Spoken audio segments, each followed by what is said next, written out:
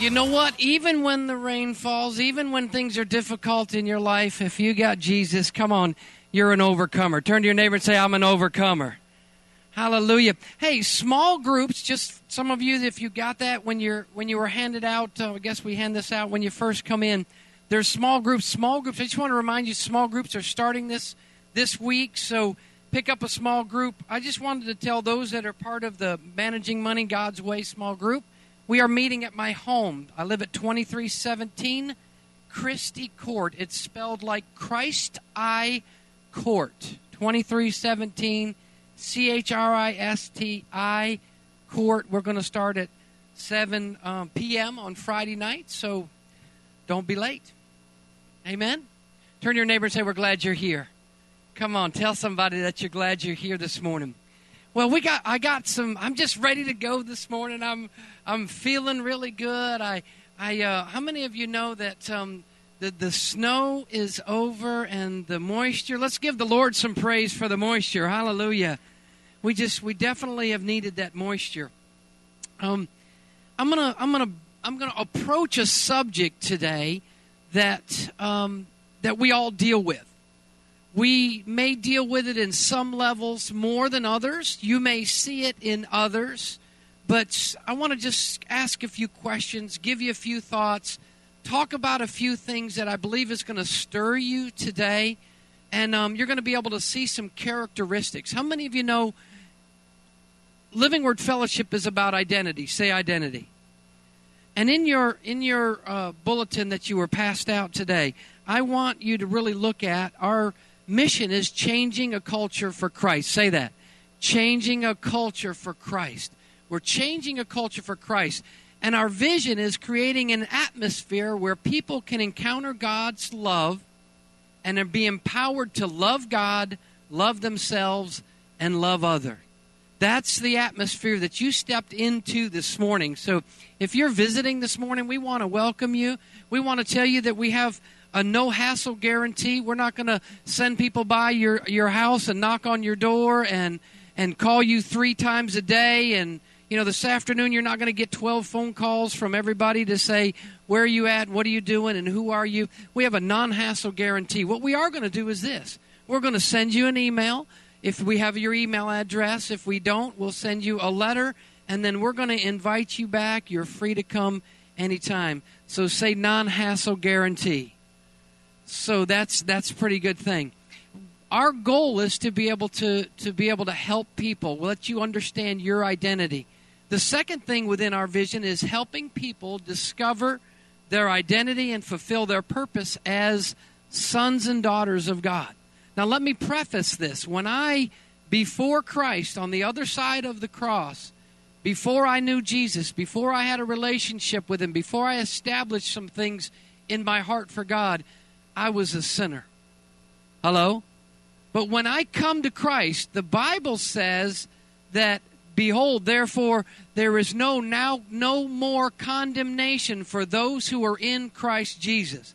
The Bible says I become a new creature, a new species of being. Come on, can I get an amen from somebody up in here today? It was just like I become a new creature, a new species of being. Actually, what I become is a son, or in your case, girls, a daughter of the Most High God. And our identity should not be in what we do or what we do for a living or the things that we're involved in. Our identity should be in who we belong to. Can I get an amen for that? So we want to help you discover your identity and your purpose of being a son and a daughter of God. And the third thing within that vision on your handout is building life-giving relationships that impact family, community, and the world. Amen? So I want to talk a little bit. How many of you have a high-definition television? How many of you have a high-definition computer screen or high-definition phone? So we all know what high definition is. How many of you know high definition is going to make it clearer than low definition? It's going to make it clearer. I mean, when we got a high-definition television, I was just like, I was watching a ball game, and I was like, I can see that dude sitting right there in the second row up there. It's Shorty. Hey, there's Shorty. It's like, all of a sudden you can begin to see that. I'd watch a basketball game and you could actually see the person's color of their eyes. How many of you know that's good if you're looking good? And the ladies are like, amen. But the high definition is not good if you're not looking good. Come on, somebody. And so I want to talk a little bit about God's truth, God's word. And I want to bring it to you in a high definition way. Because a lot of times we have so many ideas, so many thoughts. We come from so many different backgrounds. We have so many different streams of belief systems coming from all different denominations and all sorts of stuff, right? And we want to be able to look at God's word and really come to a place where we can see it in high definition. And I want to talk about something today. I want to talk about being a son or a daughter of God. I want to talk about being a son or a daughter of God. Actually, the Bible calls the women sons of God. And I'm okay with women being called sons of God if men were okay with being the bride of Christ. Come on, somebody. So if you're a son of God, guys, say, I'm a son. And if you're a daughter, say, I'm a daughter. We got any sons and daughters of the Most High God in this place? Let's give him some praise. Hallelujah. Yeah. Yeah, we're a son of God. And the biggest thing before I came to Christ, and then I got saved. I came through the cross, through the blood, through the atonement of sin, through the death, burial, and the resurrection. And now I'm on this journey. Turn to your neighbor and say, we're on a journey. So I'm on this journey, and, I first got saved. I came to Christ. I'm a believer now and follower of Christ. And you can stay here if you want to. But the Bible says that I'm a new creation in Christ Jesus. Before Christ, I was a sinner. I got saved by an event, which is God's grace through faith, lest any man should boast. But now, all of a sudden, my identity, listen, this is going to shake some of your religious beliefs.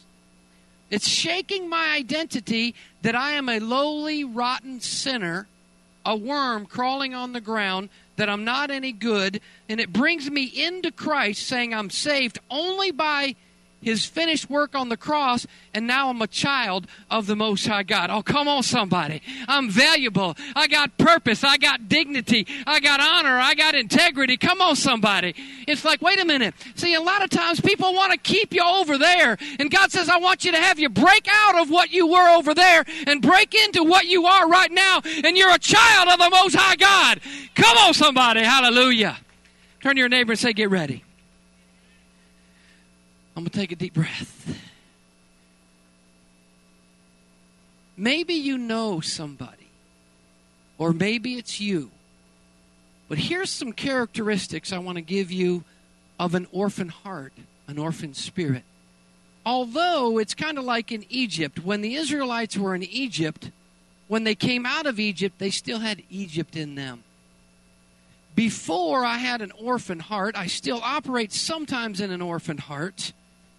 But how many of you know I should have a heart of a son? I should have a heart of sonship. So you may know this, or somebody you may know has these characteristics if you don't want to think it's you at all. But maybe some people, some people that are unable to put down roots. Maybe they can't put down roots in a church. Maybe they can't put down roots in a relationship. Maybe they're afraid to go, into deeper, more intimate relationships. How about somebody that's always looking for the bigger, better thing? Always moving on. Just, it's bigger and better, and I'm going to go there or do this, or I'm going to be part of that. How about some people that have faith based on feelings? Oh, it feels good. If it feels good, it's got to be right. If it doesn't feel good, it's not right. My faith is not based on feelings. If my faith and my love for Shelley was based on just my feelings, I feel good today and not too good tomorrow. Come on, somebody. I feel more good than I feel bad. Come on. Hey, baby. Another characteristic of maybe an orphan heart is they need recognition all the time. They need recognition. I remember I worked years ago in the grocery industry. I spent 18 years, and I would work with some people, and then they're like, hey, I mopped the floor. And I was like, hey, that's really good. And if I didn't say that was really good, they'd get upset. But I thought they were getting paid to mop the floor. But sometimes that orphan heart is you got to recognize me, you got to recognize me, you got to recognize me, you got to recognize me. How about sometimes if you know somebody that, or maybe yourself, that you have feelings of abandonment, but you're not really abandoned. Or maybe you have feelings of being alone, even today, even in this sanctuary, even around a crowd of people, you feel alone. That's an orphan heart. That's an orphan spirit. How about if some of you that you may know somebody, I'm sure it's not you, but has an attitude of, don't tell me what to do. I'm not going to go to church. I'm not going to go to school. Don't you tell me what to do. There's an orphan heart that begins to come in and that operates that way. How about somebody else that may have the attitude of, I know. I know. Deal with, maybe it's your spouse. I don't know, if it is, just tell them this message is good for you today. But it's just like, I was just wondering, you kind of get upset and mad at me, and when things don't go good at work, and you come home and you kick the cat and you bite the dog and you slap the kids around and you're really mean to me. I was just wondering if you realize how that helped my feelings. And they go, I know. But then nothing ever changes with that. That can be an orphan heart. How about they're always looking out for themselves? I'm going to get mine. I don't care if anybody else gets them. I'm getting mine. That can be a characteristic of an orphan heart. How about somebody that you may know? Got to be somebody you may know, or wouldn't be you, but would really come into the presence of a spiritual father or mother and just not feel comfortable there. Not feel welcome there. How many of you know that's not God? God wants you to feel welcome. He wants you to be able to know that you're a son and a child, a daughter of the Most High God. So when you're in the presence of a spiritual father, a spiritual mother, you can begin to draw on that anointing, that gifting that they have. How about others that you may know that reject people before they get rejected? I didn't like them anyway. The truth was, as you were feeling rejected, even it could be from your past, but now you're saying, I'm rejecting you before you reject me. Or maybe you're in the middle of being rejected and feeling rejected, so it's easier for you to push somebody else away before they get too close. Anybody know anybody like that? Yeah. They get angry. Why do they get so angry? Because that spirit, that rejection, that orphan heart of non-acceptance begin to start coming in. How about some of you that may know somebody that's just cynical? Maybe they're tired of struggling. Maybe you've come to that place where you lose motivation and you just like, I just don't want to serve. I just get to the place of apathy. Are you often filled with uncertainty? Are you often filled with fears of trusting others? Fears of being intimate? Fears of building relationships with others? Are you often afraid of those things? And I can look at this list, and any of these might be me. Any of them might be you. But I'm here to tell you today, you're in the right place. Tell your neighbor, say, you're in the right place. And now smile at them when you do that. So, because we don't want that orphan heart to come in. Smile at them, say, you're in the right place. You're in the right place. You're in the right place today. So I want to talk to you about truth. Somebody say truth.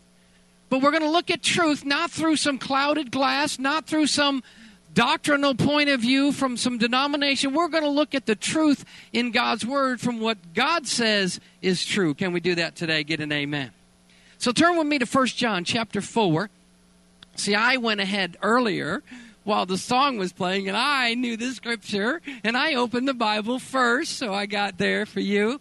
And I want us to begin to look at this thing, because we're in the right place today, because we've all dealt with some of those characteristics that I talked about just a moment ago.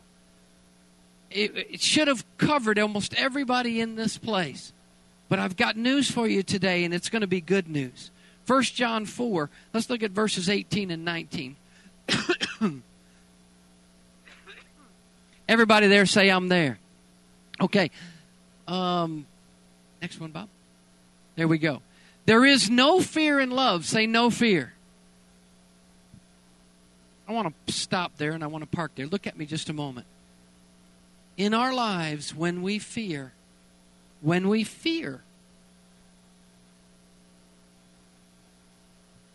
if I fear, then it's not really of God. Now, the Bible says to fear the Lord, but that's with honor and respect and adoration. Come on, it's a different fear that I'm afraid and I'm running to hide. The sky is falling. The sky is falling. There's a different fear. So look at what the Scripture says. There is no fear in love, but perfect love casts out. Or the Bible, another version says perfect love displaces fear. So would it be safe to say, according to this word, that if I'm fearful about tomorrow, then I need to come into a place of perfect love when my love is perfect and mature. That word can be mature. Then it will displace the fear of tomorrow because my tomorrow is in the hands of a loving Father. Come on, somebody. That I have no worries. Turn to your neighbor and say, no worries, mate. Come on, give them that little no worries, mate. No worries, eh? It says, there is no fear in love, but perfect love casts out or displaces fear because fear involves punishment. Under the law, I operate in the punishment of fear. Because of Jesus' punishment on the cross, He has taken those sins, those transgressions, those iniquities in my life, and He has paid the consequence for those things in my life. Come on, somebody. And I can now begin to operate in what the Bible calls faith instead of fear. It says, because fear involves punishment, and the one who fears is not perfected in love. So we need to come to a place where we are perfected in love. I'm maturing in my love. Every day I mature in my love for God, my love that I receive from Him towards me. Because I'm telling you, the song that we sang, there's the height and the depth and the width of God's love. I mean, we can't even comprehend those things. But God wants us to begin to realize that faith can displace fear. Love can cast out fear or displace fear. And then He goes on and says, we love because He first loved us. So how do we move from an orphan heart? How do I move from these characteristics that we've talked about here and have a heart of a son or a daughter? How do I do that? Isn't that a good question? How do I get to that place? Pastor, how do I get... I wish I could tell you I could just cast it out and tomorrow you're great. That's not true. It doesn't work like that. Because it is being changed and transformed into His likeness and His image. And although my spirit is set with one in God, I still have this process in which I'm going through. Come on, somebody. Y'all understanding me today? That sometimes the world expects you to be just perfect and everything, wonderful, and you don't ever make a mistake or mess up or anything like that. And then when you do, there's condemnation comes in. I'm telling you, that condemnation is not from God. It is that orphan heart that will come in. Oh, did you hear that? It's that orphan heart that will come in and say, well, you're just not good enough. Those characteristics that we talked about. So let's deal with a couple things. I'm going to give you a couple things. There's 3 things I'm going to give you today. Turn to your neighbor and say 3 things.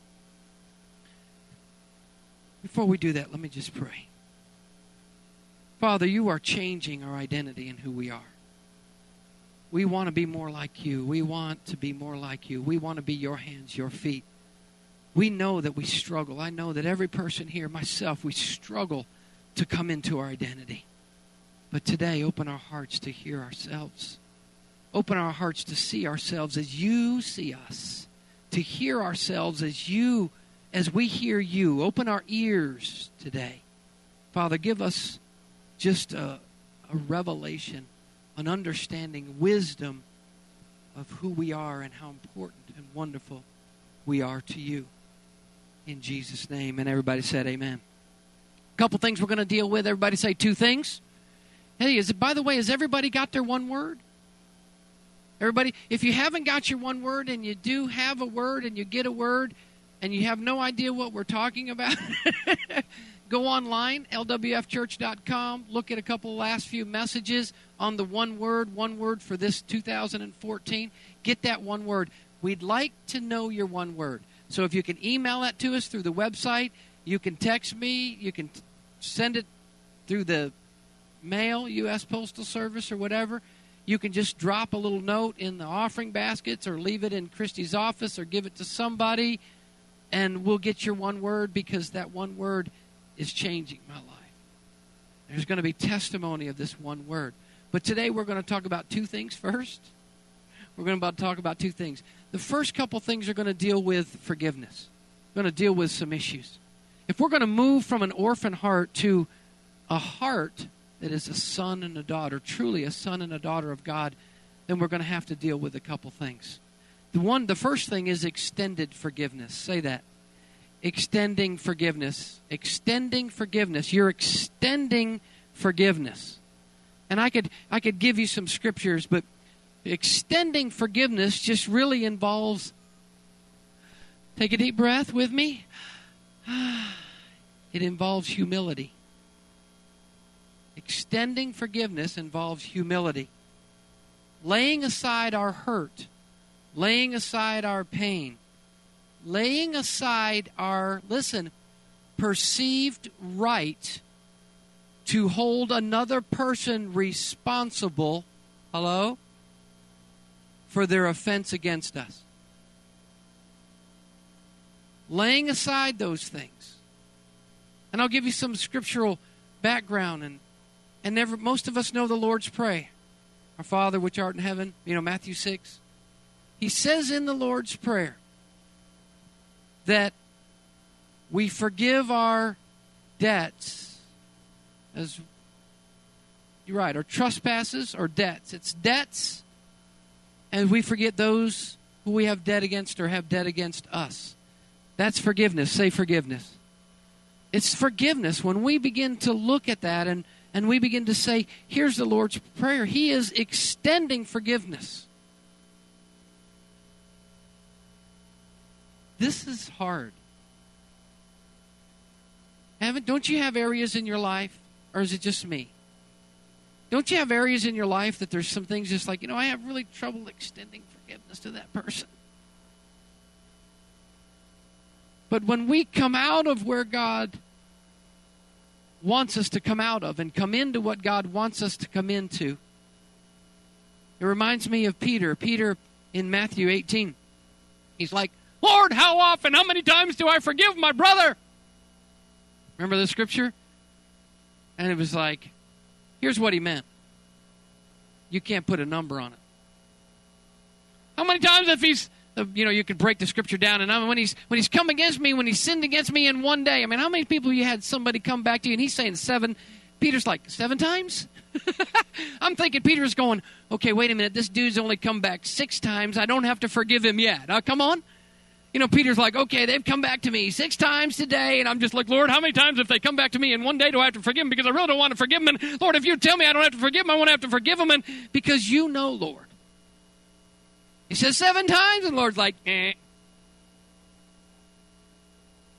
7 times 7, 49, 77. Here's the deal. It was unlimited. In a day. I know that all of us have never. You know why? Because if somebody comes against us even one time, or even comes back and asks for forgiveness, I do it constantly, honey. I'm sorry. We read a function yesterday, and I got excited, and my wife come up, and I had grabbed Josiah's sweatshirt, and my wife come up because she was recording over there in the other part of the stadium, and he come up, and I grabbed her, I swung my arms around her, and I hit the lady who was sitting in front of me with Josiah's coat. And she goes, you just hit me. I said, excuse me? She said, you just hit me. So I told her, I said, well, I'm sorry, you shouldn't have been sitting there.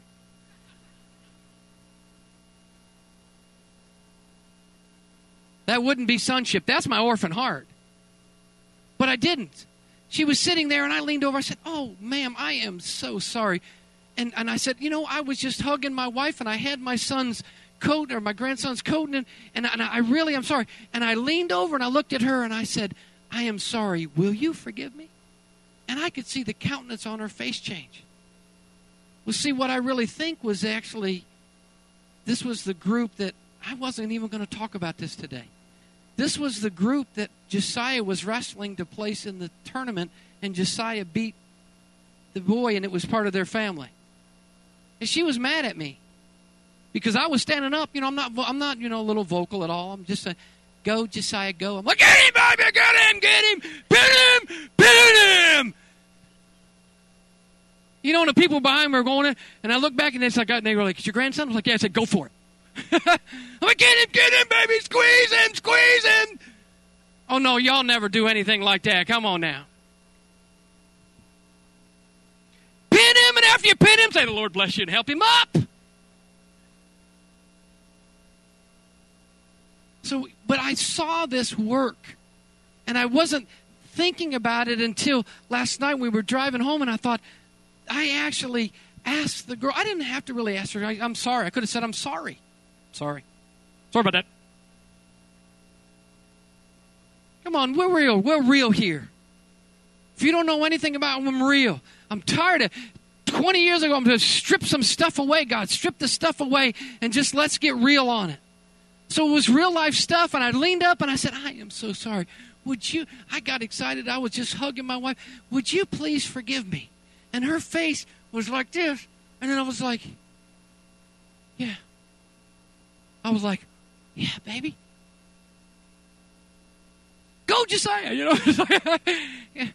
So I began to really see that work. So we've got to extend forgiveness. All right? And obviously, when you do that, something changes in you. Something changed in me. I feel like I was like, you know what? I need to be more mature in this situation. And I didn't mean to hit the lady. So I extended. I said, will you forgive me? And she, guess what? She extended that forgiveness. She was like, yeah, she received that. There's a scripture in Mark where he talks about when you stand praying, forgive. Say forgive. Come on, everybody. Forgive.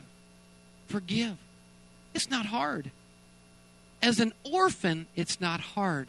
But when you come into humility and honor and a sonship, you'll be able to look at a situation and say, yes, I need to ask for forgiveness. I need to begin to extend that forgiveness. It reminds me of the ultimate passage of Jesus. Do you remember when he was on the cross? I love this. I love it. When I look at it, I think, man, this is it. It's the ultimate passage. In Luke 23:34, it really talks about, it involves humility. Jesus himself, he was laying aside his hurt. He was laying aside his pain. How many of you know he was laying aside being wrongly accused, falsely accused? He was laying those things aside, and he's on the cross. And he looks down, and they're talking, how many of them are talking trash? If you're the Son of God, come on down. Come on. This is it, boy. Come on, buddy. Right? I mean, they're talking trash in modern day language. But Jesus is up there, and it's the religious people of the day. If you're the Son of God, come on down. And he looks at them. I can't even comprehend the multitude and the magnitude of Jesus being a Son of God. Instead of calling down angels to wipe them out, he looks at them and guess what he says? Father, forgive them. Forgive them! Forgive them. There's a song we sing during worship, and it's like, don't have any regrets. Say forgiveness. So if we're going to begin to look at that, we've got to make sure that we are extending forgiveness. The second thing, if we're going to have a heart of a son or a daughter today, is seeking forgiveness. Seeking forgiveness. Now, let me preface this. This also involves humility.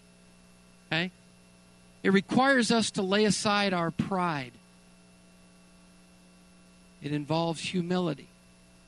laying aside our pride, acknowledging our shortcomings, acknowledging our mistakes and our sins, opening our hearts. How is that working? Opening our hearts to the one that we have offended. And there are times you can say, well, I went to that person and they didn't receive me. You can't control that.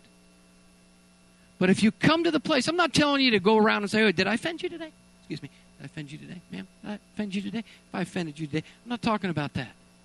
There are some areas where we know we've offended others. But you know what happens? Humility makes us vulnerable.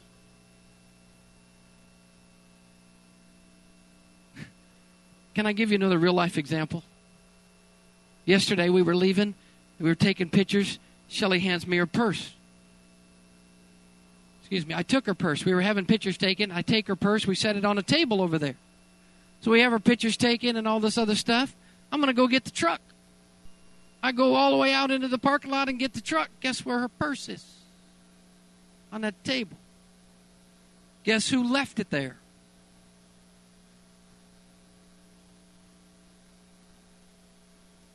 I was thinking of every excuse that I could before she got in that truck. She came in, she's like, you got my purse? I'm thinking, it's your purse. I'm not walking around with that purse. I'm a man. I'm straight. I'm ready for some people to stand up and say, I'm straight. I'm a man. I'm straight. It was her purse. So I'm thinking, no, you gave me. I set your purse and your iPad. You had your iPad. She had an iPad. She brought her iPad. She had her iPad. So if you had your iPad, then you should have got your purse. So I didn't leave it on the table. It was her bottle of water. I set her purse and her bottle of water on the table. And of all them people, I left her purse on that table. And she was kind to me. She got to that truck. She said, you got my purse? I'm like, oh, no, I don't have your purse. It was like, I could see it in her eyes. It was like, leave my purse on the table. I rolled the window back up. She stormed. She went back into the.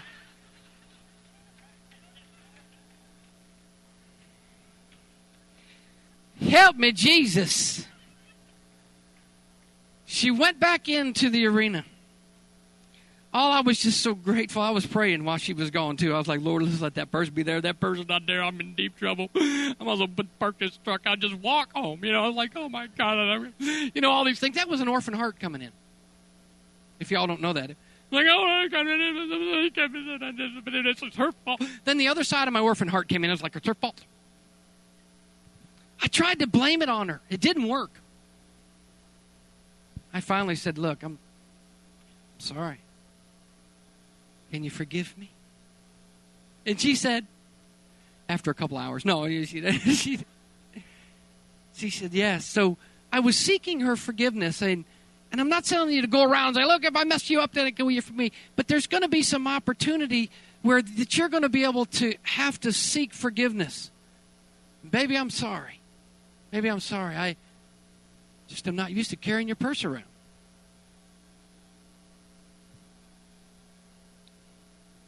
Yeah, I took it from her. Yeah, I want to fill in the blanks. I took it from her so she could take pictures. So then we were going to have our picture taken by somebody else. And she didn't know. And I went and put it on a table with my coat and her bottle of water and the Rachel stuff and all this other stuff on that table. When we went back to the table, I just grabbed my coat. I mean, it's her purse.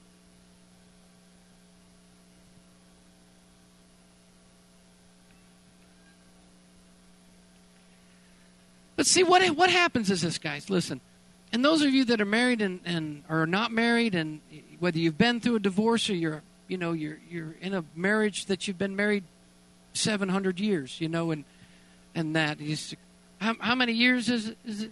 57 almost. I mean, let's give the Lord some praise for that. Hallelujah. It's pretty amazing. That's pretty amazing. But no matter how long you've been in Christ, no matter how long you've been married, no matter how long you've given your life to Christ and how long you stayed in the world, there's still that orphan heart that wants to rise up. You know what I'm saying? That's really not what God wants for us. So what happens is we have a problem with abandonment. Okay? And there's a story in this spiritual slavery to spiritual sonship, and he talks about this guy named Barry, and some of you that have read the book, if you haven't, you really need to read this, and I'm not just reading it one and checking it off my list. I need a breakthrough. Amen? So he talks about Barry, and Barry was a guy that had these characteristics in his life. He wasn't going to let anybody tell him what to do. He knew everything he needed to know, and they went to go fish. We got any fishermen, women here? Women fish too? Yeah. And they want to fish. How many of you know when you're fishing, you want the big fish, right? You're fishing for the big fish. I mean, I've fished a few times, and this little fish, I'm like, is that it? I can go buy that at the store. You know, give me something to get. I'll throw it back. Give me something bigger. Hope something bigger bites onto it. Are you a fisherman, Joe? Do you fish?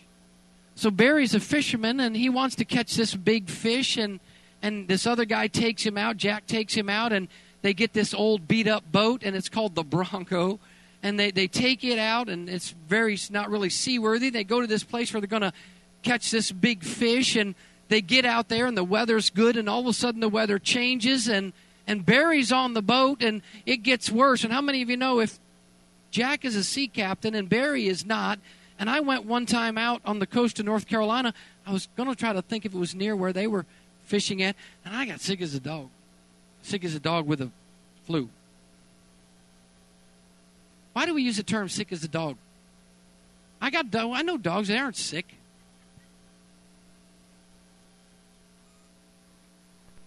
I don't know. We were doing that one day. But anyways, so Barry's out there, and he doesn't have the sea legs that the captain does, and he's calling Earl. You know what I mean? And he's back there. So what happens is the waves are starting to get bigger. Well, this is a true story. So Jack says he's going to stay out there. It won't be too bad. The waves become 20 to 30 feet. And they're beating on this boat, and all of a sudden this wave, there's a wave they talk about where it comes almost sideways and it meets together, and it hits the boat. It's a true story. Hits the boat, and it breaks the glass. It tears part of the wall off of the captain's quarters where he's trying to steer the boat at. He's got shrapnel and glass. He's cut. He's bleeding. These guys are fighting for their lives, and Barry is out on the deck part, and he's fighting for his life. So Jack, who is the captain. I want just take a minute and just listen to this. He says, terror threatened to overwhelm me as it rose to 18 to 20 feet, 30 feet. It broke across the bow, right into the face of the wheelhouse.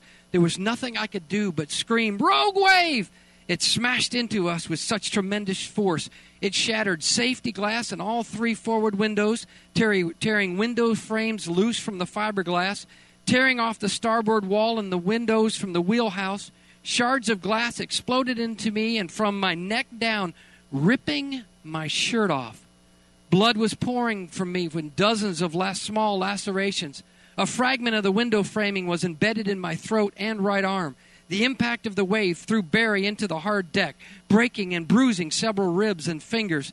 The wave had washed the antennas off the roof, drowned out our radio, and swept thousands of fragments of safety glass and debris into the engine room, clogging the bilge pump that normally automatically pumps any excess water overboard. We were still 22 miles from land, and with the radio disabled, nobody knew where we were and that we were fighting for our lives.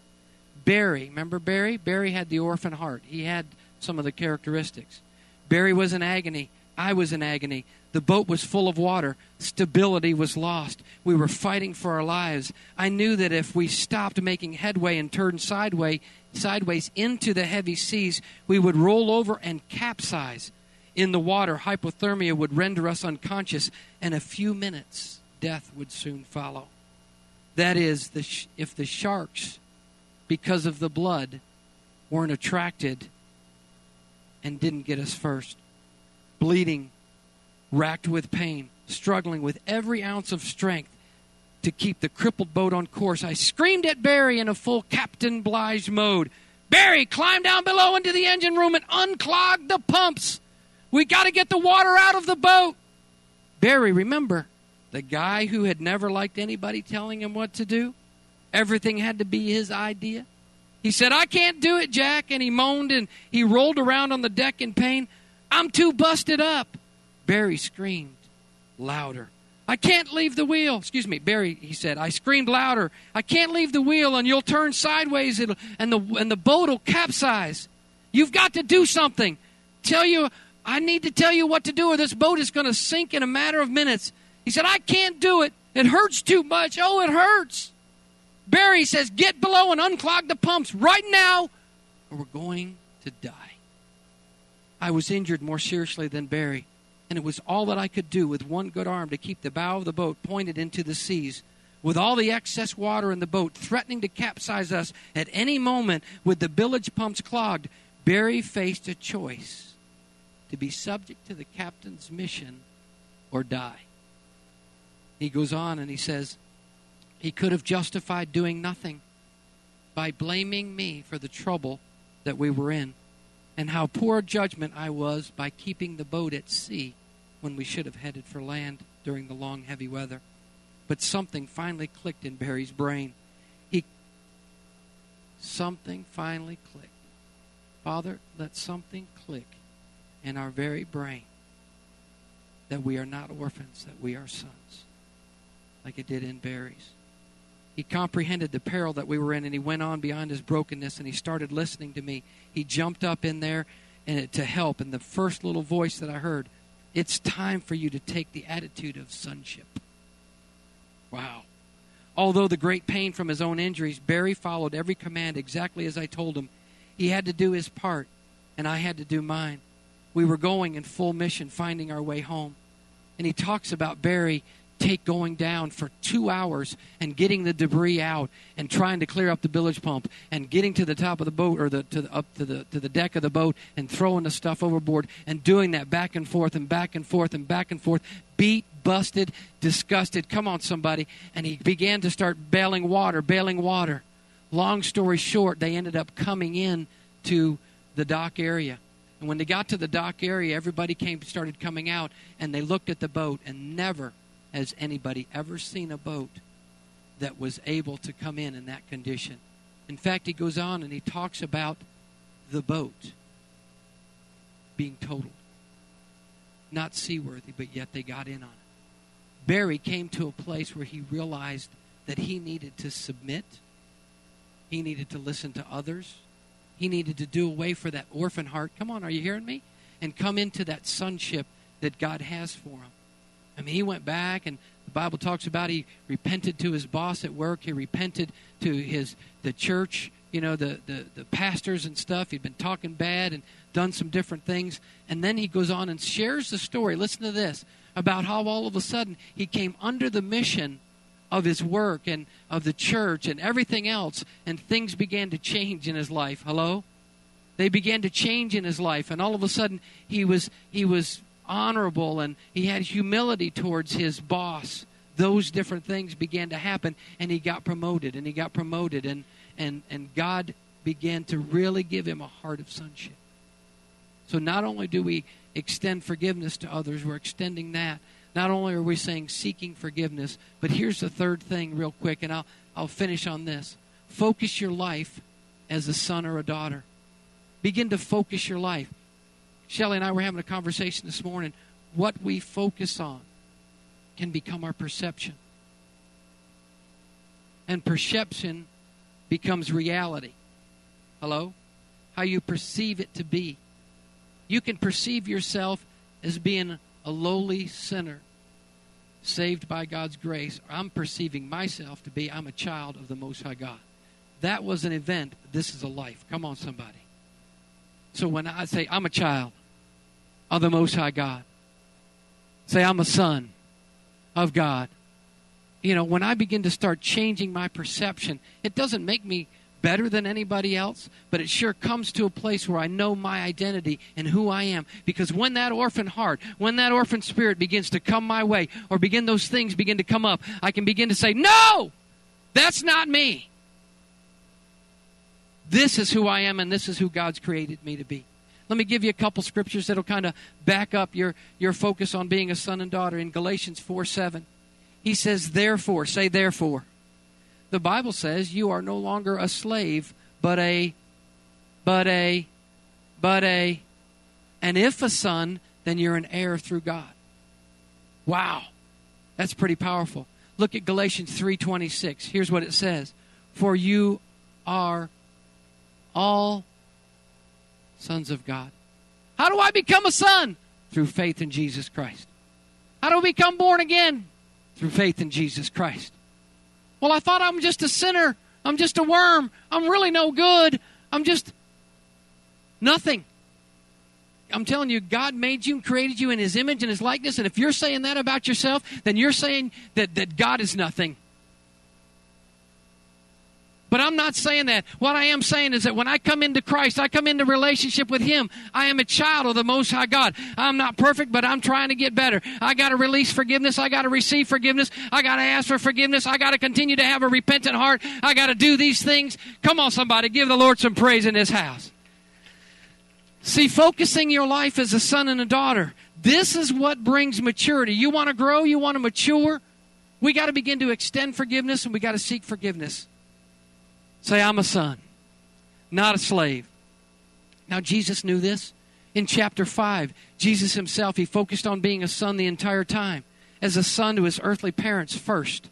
He was a son to his earthly parents. Then he was a son to his heavenly Father. Jesus knew this.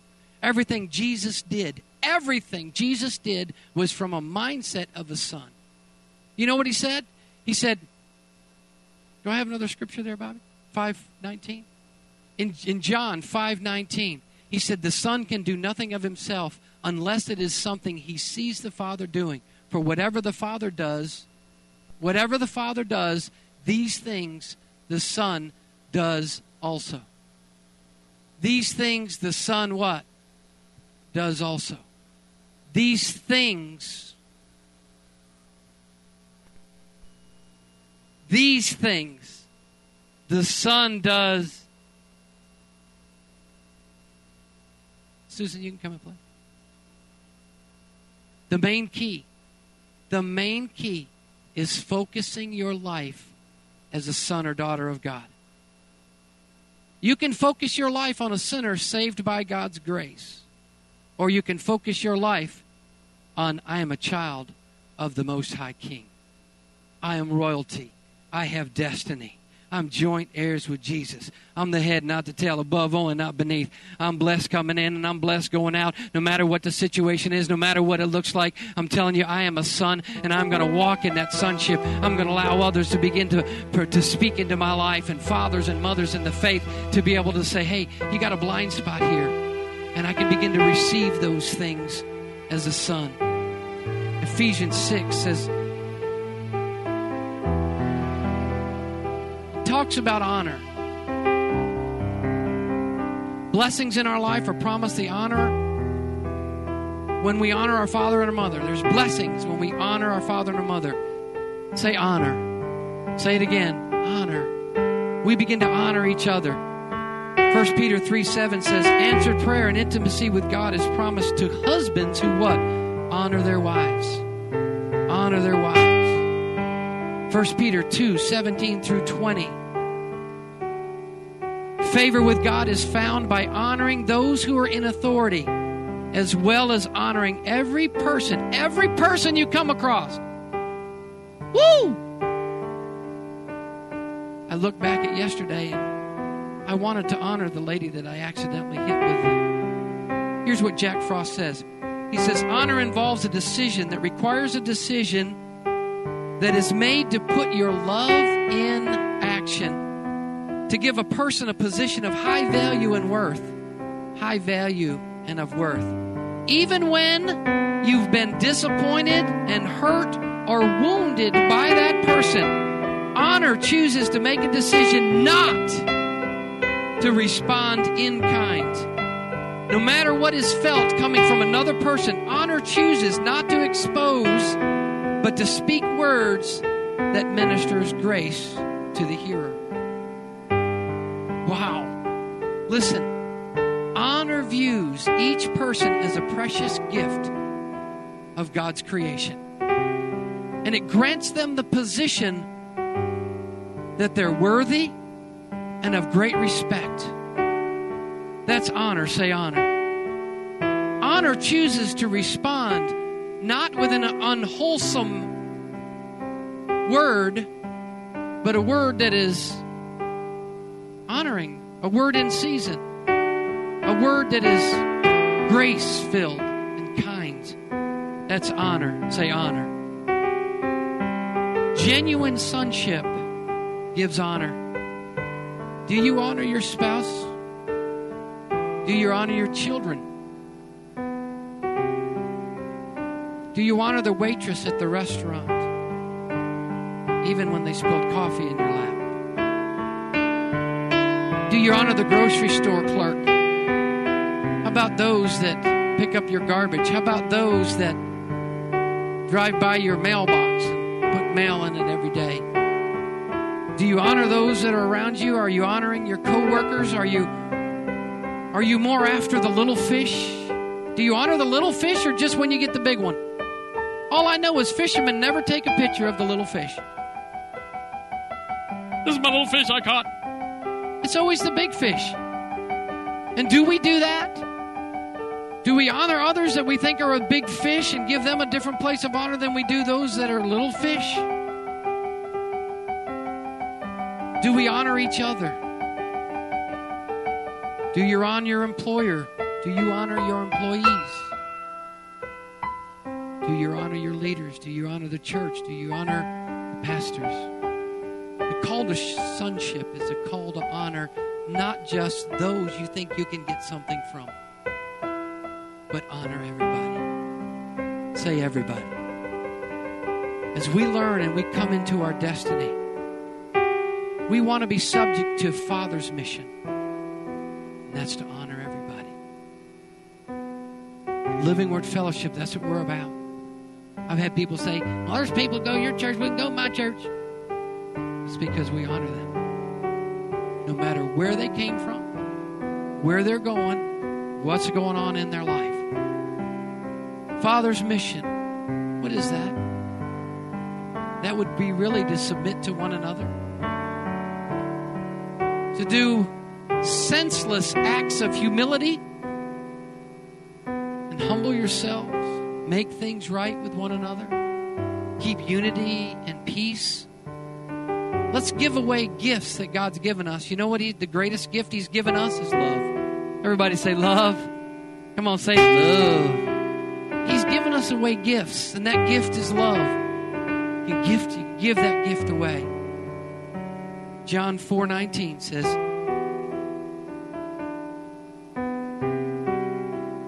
we love because He first loved us. Forgiveness, focusing on being His son and daughter. Why don't we stand up? Let me pray for you. God wants to do some things in your life. He's wanting to change some things. The Bible says wisdom and honor. Wisdom is in the left hand. Honor is in the left hand of wisdom. The Bible also says humility comes before honor. Let's just pray. Will you just put your hand on your heart this morning? There is no spirit of condemnation. We're not condemning you. I'm just saying, look at your relationships. Release forgiveness. You just need to let it go, let it go, let it go, let it go. Just put your hand on your heart. Let me just pray for you this morning. Father, man, forgiveness is not easy, but it's necessary. Just in the next moment or two, is there some forgiveness that you just need to release to those today? Those of you that are watching us on the internet today, do this with us. Just release that forgiveness for those people that have hurt you. It's going to free you to be all that God's created you to be. Any areas in your life that you're harboring unforgiveness, just release it. Let it go, let it go, let it go, let it go, let it go, let it go, let it go. There's a process. It's a process that you're starting. You're overcoming that orphan heart and you're displacing it with the heart of a son. Focus on God now and who He says you are. Who He says you are. He says you're a child. He says you're valuable. He says you have destiny. He says you have plan. He says you have purpose. He's not counting your transgressions and your sins against you. Hallelujah. He's putting it under the blood of Jesus Christ. He's freeing you to walk in the things of God, to grow and to mature. So, Father, I just release your growing people here today, and we focus that we are sons and daughters of the Most High God. In Jesus' name. And everybody said amen. Can we give the Lord some praise? Hallelujah. Hallelujah. Okay, now, if you don't know Jesus, we want to introduce you to Him. If you need prayer today, we want to pray for you. Turn around, tell 3 or 4 people on your way out that I'm a son or a child of the Most High God. Amen? God bless you. Have a wonderful evening this evening. Go forth in His power and His might. Come and let us pray for you. In Jesus' name.